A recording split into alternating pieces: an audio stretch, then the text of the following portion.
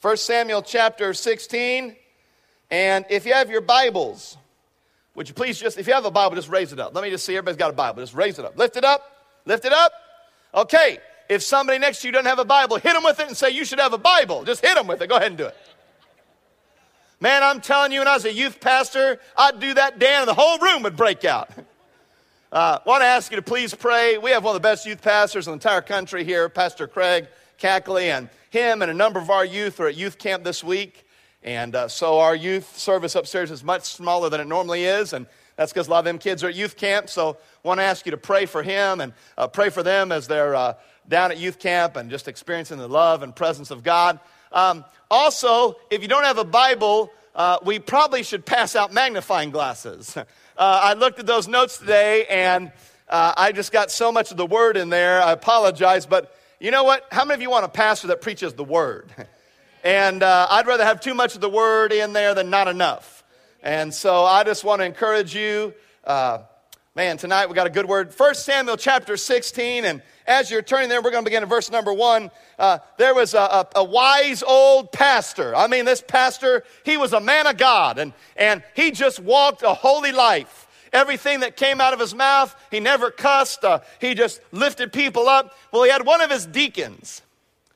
And how many know there can be some squirrely deacons running around once in a while? And he had one of those deacons, and this deacon had a cussing problem. And this deacon would just sometime he got to let language get away with him. And what happened is he thought instead of publicly humiliating the deacon, him and the deacon both love fishing, so he thought he'd take the deacon fishing and just over that time kind of talk to him about his use of language. Well, the pastor and the dirty-mouthed deacon, they went out fishing, and I don't know about you, but if I just had a rough day, I just love getting out on the boat, Tracy. Man, I went fishing with Tracy. I just love to get out there, and you just get away. Thank God no cell phones are out there, and you're just out, and all of a sudden the pastor, he's throwing a crankbait out there, and all of a sudden a bass hits that crankbait. And I mean, he takes it hook, line, and sinker. And I mean, that bass is running, and that bass, the thing with the largemouth bass is they jump out of the water. And he just looks at it, and all of a sudden the pastor's mouth drops. He goes, that's the largest fish I've ever caught. He starts reeling in, and that bass is just kicking out of the water, and he gets it right up to the boat. And just as about to they get that net down there, that bass spits out the hook. And all of a sudden that pastor looks at that deacon and says, don't you have something to say?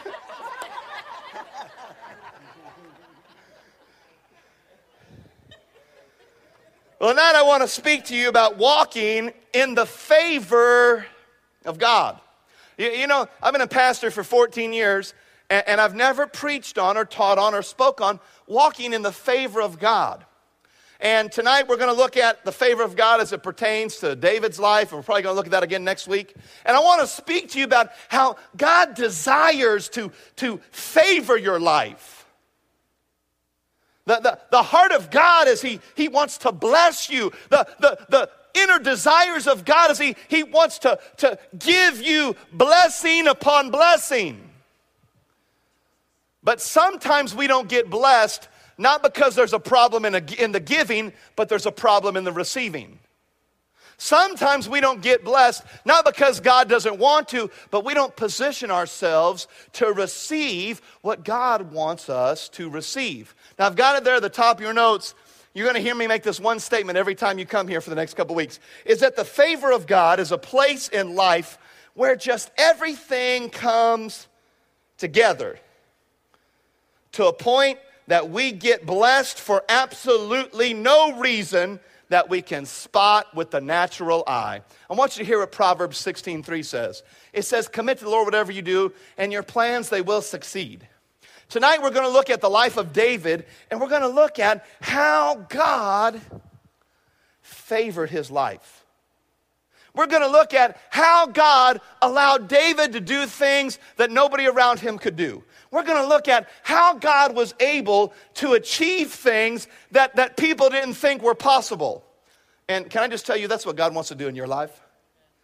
He wants to do things in your life where the people around you are like, I can't believe PJ's able to do that.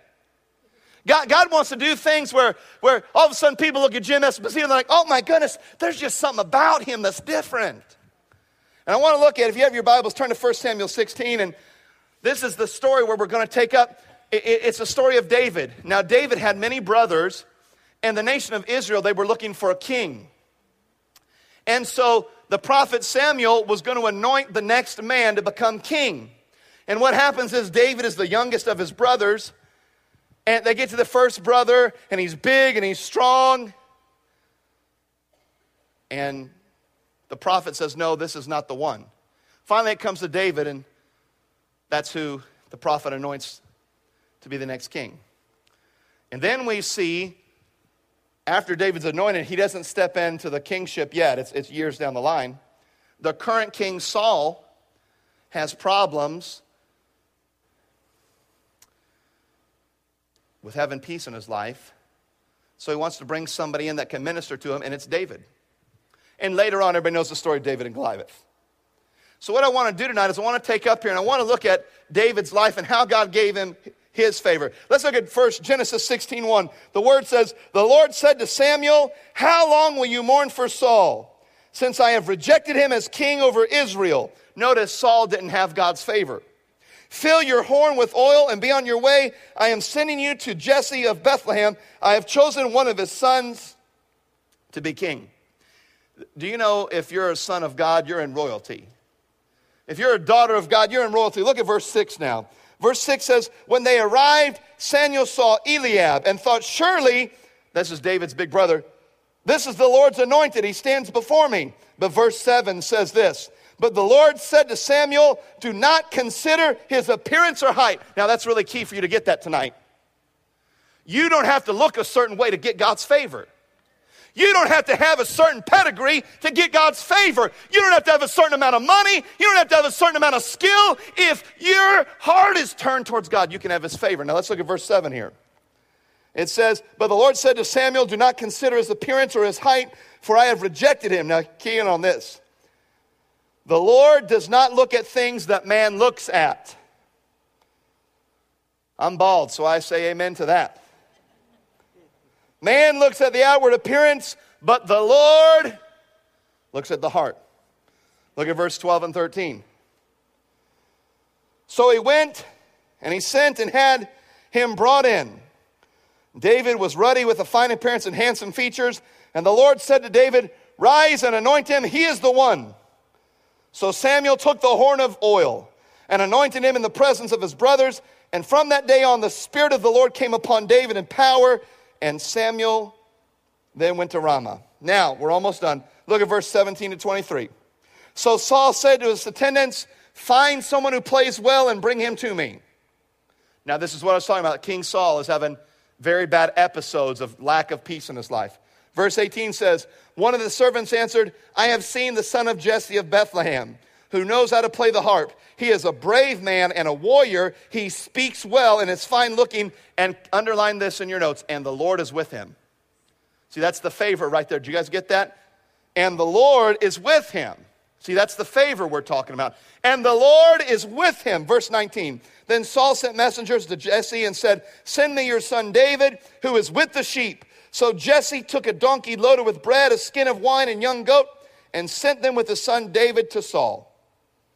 And David came to Saul and entered his service. And King Saul liked him very much.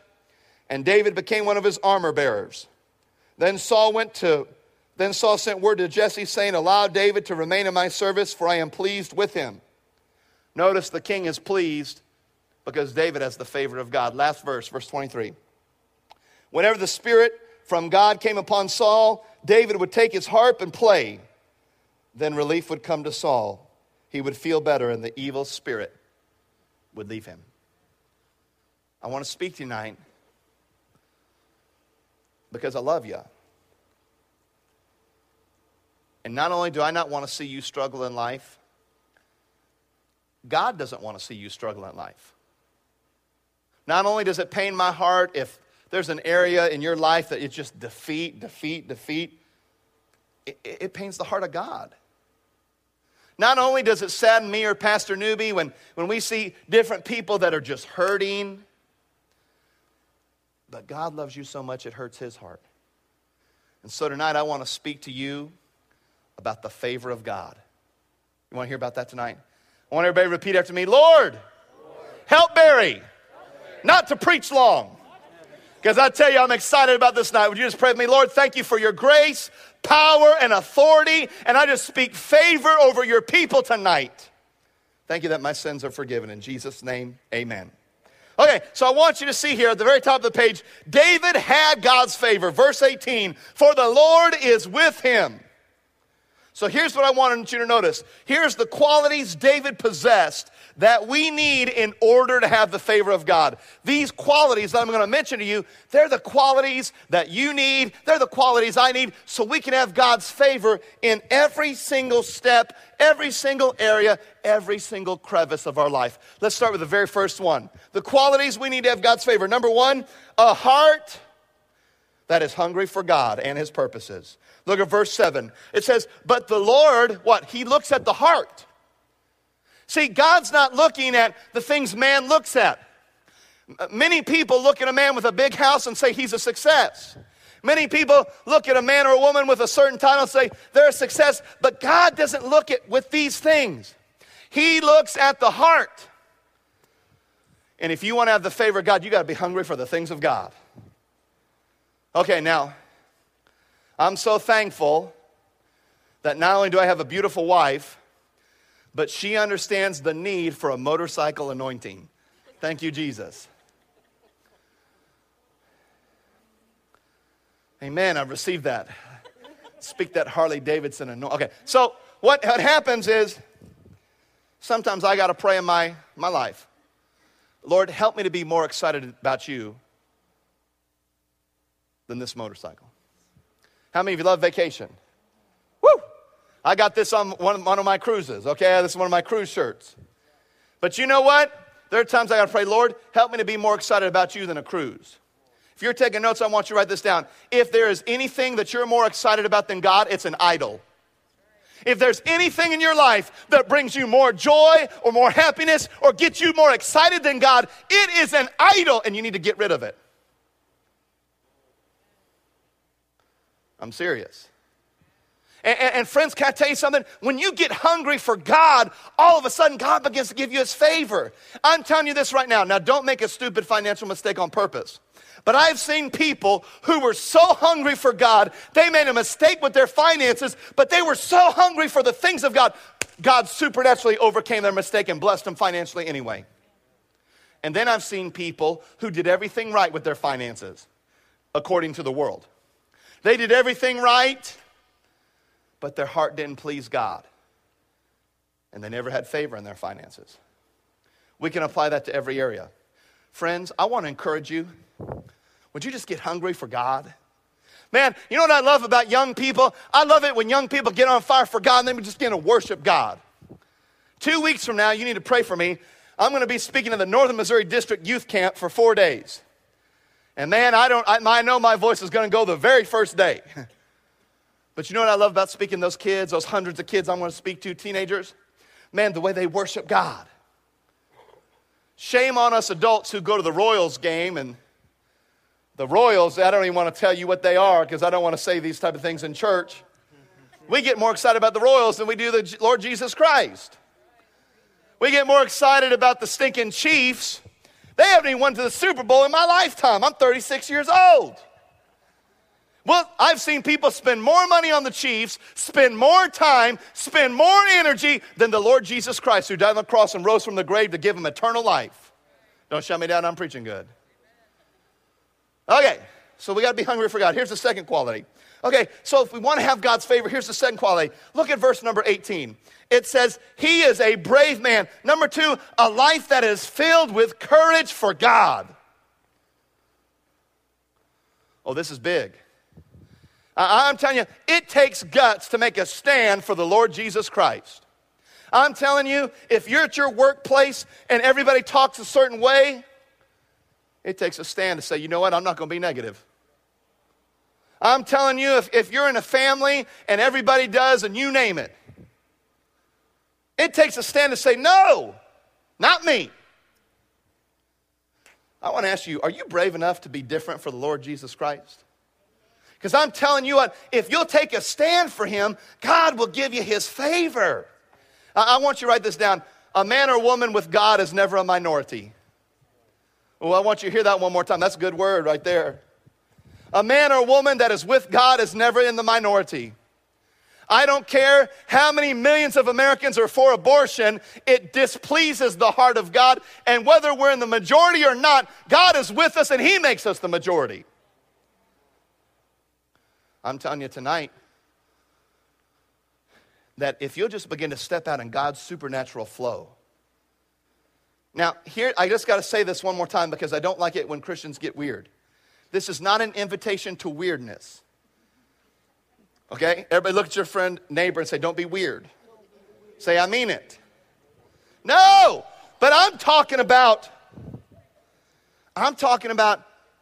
not standing up for God and telling people what sins they're committing. No. I'm talking about standing up for God and saying, you know what? My coworker needs help. I'm going to help them when nobody else will. I'm talking about standing up for God. You know, I'm going to be generous when nobody else will be.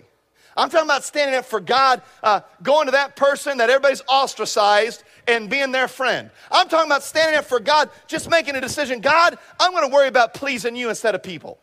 So that's what David had. First of all, David, he was hungry for God and he had courage. Let me give you number 3. Ooh, I love this. Look at verse 18. It says, not only is he a brave man, but he's a warrior. Number 3, a personality of a warrior. Now, I want you to hear this tonight. You cannot have God's best without a fight. You can have the devil's leftovers, no fight. You can have 3rd place or 4th place, no fight. If you're going to have the marriage God wants you to have, there's going to have to be a fight with the devil. If you're going to have the life of blessing and power and authority, if you want to have that life where you can just walk into a room and you know that God is with you and no weapon formed against you can prosper. Man, I'm telling you, you got to have a warrior. And I'm not talking about, again, the eyes of man, we look at somebody who works out a lot. Oh, that's a warrior. I've seen people that worked out a lot, but they couldn't stand for the Lord Jesus Christ for nothing. I'm not talking about people that have black belts or they're proficient with weapons. A warrior is somebody that makes a decision, Lord, I'm going to do whatever you want me to do. Can I give you a quick story on that? There was a young man named James Spurdock. And he was your typical 17, 16-year-old kid. He was a football player. No, he wasn't a football player. He was just a 16, 17-year-old kid. And what happened is he was your typical teenager. He didn't serve Jesus. He didn't love God. And what happened is, Dan, he went to this church service, this church camp, and he received Jesus Christ as his Lord and Savior. And he said, God, here's this 16, 17-year-old boy. And I'm telling you something right now, 16, 17-year-old boys scare me. And if you have a daughter, they really scare you. Okay, and so this 16, 17-year-old boy, and he goes, God, what do you want me to do? And God says, I want you to win your high school for Jesus. And the boy says, well, God, what should I do? This is a true story.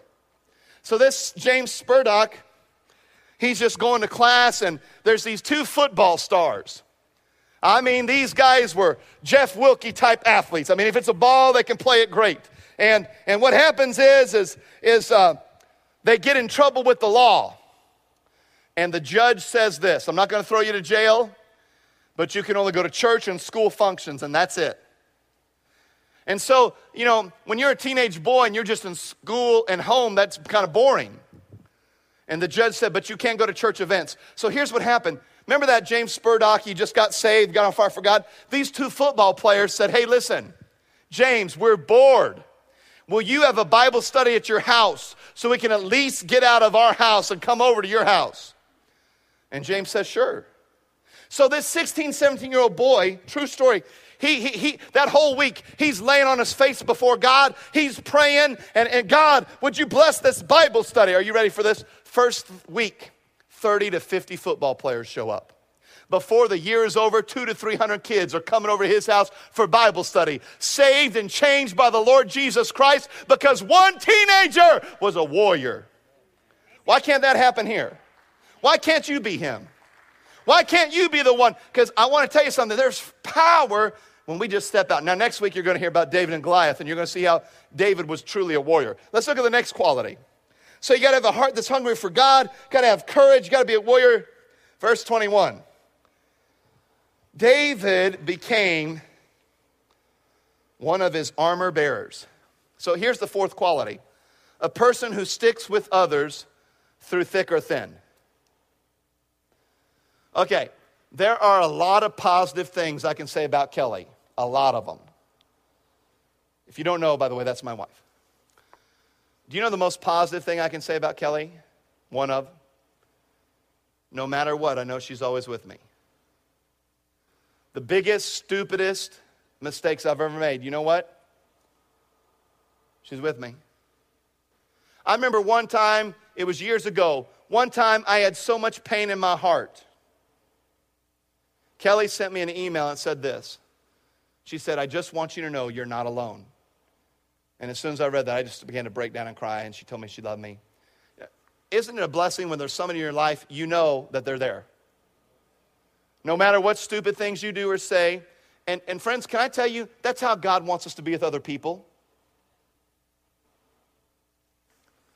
Listen to me. When somebody comes to our church and they make a grievous, massive mistake, it is not our job to beat them down. It's our job to pull them up. Well, Barry, you don't know they sinned according to the word. Well, they did, and so have you. Well, Barry, it was a big deal. You're telling me you haven't made a big deal mistake before? I don't care who it is. We're supposed to show people God's grace. And that's what David did. Let me give you the last one here.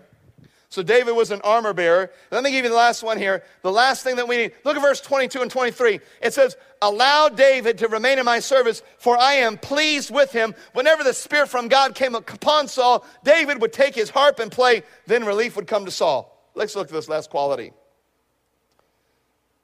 A spirit that wants to worship God. Man, I'm telling you, if you want to have God's favor, worship God. If you want to have God's wisdom, worship God. If you want to have God's anointing, worship him. Friends, when we worship God, it's just simply saying, God, I love you. God, I love you. Friends, I just want to challenge you, become a worshiper. Man, I'm telling you, the first key that Pastor Jeff hits on that keyboard, we should start worshiping God. I just got to say this one thing. If you've got to have Pastor Jeff to sing a certain song for you to worship God, you're not worshiping God, you're worshiping music. If you've got to have a certain style or certain singers or certain musicians, you're not worshiping God, you're worshiping music. I'm preaching better than you're amening tonight. So here's what I want to do here as we close. I want to talk to you about 2 ways you can get rid of God's favor and 2 ways you can get it. Let's look at the 2 ways you can get rid of it. 2 ways you can get rid of it. Have you ever had anybody give you practical steps to failure? Here they are. I'm going to give you 2 practical steps to fail. Number 1, if you want to fail in life, act negative. Acting negative will keep you from God's favor. I don't know anything that kills the anointing of God quicker than being negative.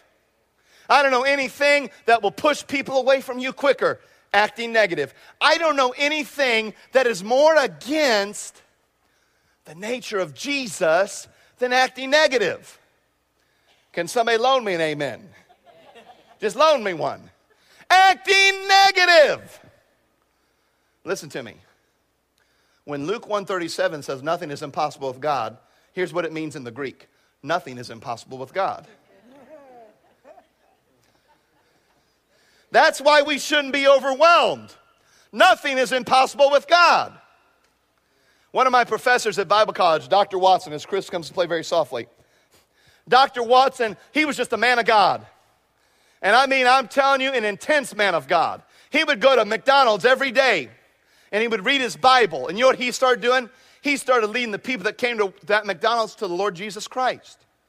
When he left that church to come to CBC, he'd been there for 15 years or more. McDonald's had a party for the pastor and gave him a shirt and it said McPastor. See, he had God's favor. And you know what Dr. Watson did? One day they had this big mountain in the back of his church, and they wanted a new parking lot. If you're not in construction, you might not realize it's a lot of money to get a brand new huge parking lot. First, you've got to do all the dirt work, then you got to clear it all away. Then you got to come in, pour the asphalt or the concrete. You got to do the labor. Then you got to cure it. I mean, there's a lot to it. It's very, very expensive. Well, this country church, they didn't have the money. But Dr. Watson, Lord, I just thank you that nothing's impossible with you. God, thank you that you're for me. And that brother knew how to pray. And one day he brought somebody out there to check on what it would cost to put a parking lot in. And do you know what they did? They found out that whole area of that mountain, underneath the grass, was all pea gravel. And at the time, that was a very valuable substance. So they found somebody who would remove all the pea gravel, and they got to keep it. And so they put the parking lot in for free in exchange. Well, what happened? Positive. He was positive. He wasn't, now I want you to receive this here. Dr. Watson, and I don't want you to be positive in your circumstances. I want you to be positive in God. See, I'm not positive tonight in my circumstances. I'm not positive because of my abilities. I'm positive because Jesus is with me. I'm positive because if he goes with me, nobody can be against me. Now, let's look at the second thing. So here's the second practical step to failure in your life. Number one, being negative. If you want to be a failure, start being negative. Number two, act like others are more important than others. Let me tell you, that wasn't worded as well as I could have worded it, but here's what it means. Is when you start treating some people good and some others not. When you start looking down on somebody because of this, and you fill in the blank. You know what I want to do? When I come to church and I come down off this pew, I want to treat somebody who's homeless just like I treat a millionaire. Somebody who agrees with everything we believe, I want to treat them just like with grace, and then treat somebody who disagrees with me on everything the same way. The Bible says that God is no respecter of persons, and neither should we be. What did it say in 1 Samuel 16? That God looks at the heart. So let me give you two last as we close here tonight. Two practical steps to receiving God's favor. Here's the first one. You have to step out in faith. And you name the area. Do you know every single time I preach on money or tithing, you know what I tell people? I'm not trying to get money from you. I'm trying to get money to you. When people don't tithe, it's not because they don't have enough money. It's because they don't have enough faith. Tithing is always a F-A-I-T-H issue. Where do you need to step out in faith? Have I been speaking this message tonight and all of a sudden you realize you got to change the way you're acting around your coworkers? Step out in faith tomorrow in Jesus' name. Maybe there's something you're doing in private and nobody sees what you're doing. Step out in faith in Jesus' name and cut it out. Maybe there's something going on in your family and you need to make a change. Step out in faith. Maybe God's given you a big dream or a big vision or a big plan. Why don't you just step out in faith and receive it? Let me give you the second one. Practical steps to receiving God's favor. Step out in faith and then step up and ask God to open up opportunities to share the gospel. God wants you and me. He wants us to step out in faith, and then he wants us to step up. He wants us to step up and to share his love with those that are around us. You know why we do these things like Hero Service? Now the Hero Service isn't like a big outreach. We're just trying to raise the testimony of our church and the community. But the reason we ask you guys, let's honor these veterans. Because we want to tell them about the ultimate sacrifice, the Lord Jesus Christ. You know, we're going to honor fire, police, EMS personnel. And just 2 weeks ago, I went to the funeral of the firefighter in Shawnee, Kansas that died. But we want them to know about the Savior who died in their place and then rose from the grave. Tonight, I just want you to know, just barely 8 o'clock. God wants you to have his favor. He wants you to have it. But as we close, there's only one person who decides if you get God's favor, you. You're the only person who decides if it was up to God, he would just give you favor, his power, his strength, but you've got to receive it. And you can't receive it if you're negative. You can't receive it if you don't worship God. You can't receive it if you treat others different than others. You can't receive it if you're negative. You can't receive his favor if you're going to be a wimp. Man, you got to be a warrior and just step out and receive it. He wants you to have his favor. Would you bow your hearts with me in prayer? Lord, thank you so much for your favor and for your grace. I just thank you that, Lord, 1 Samuel 16:8 says that you were with David.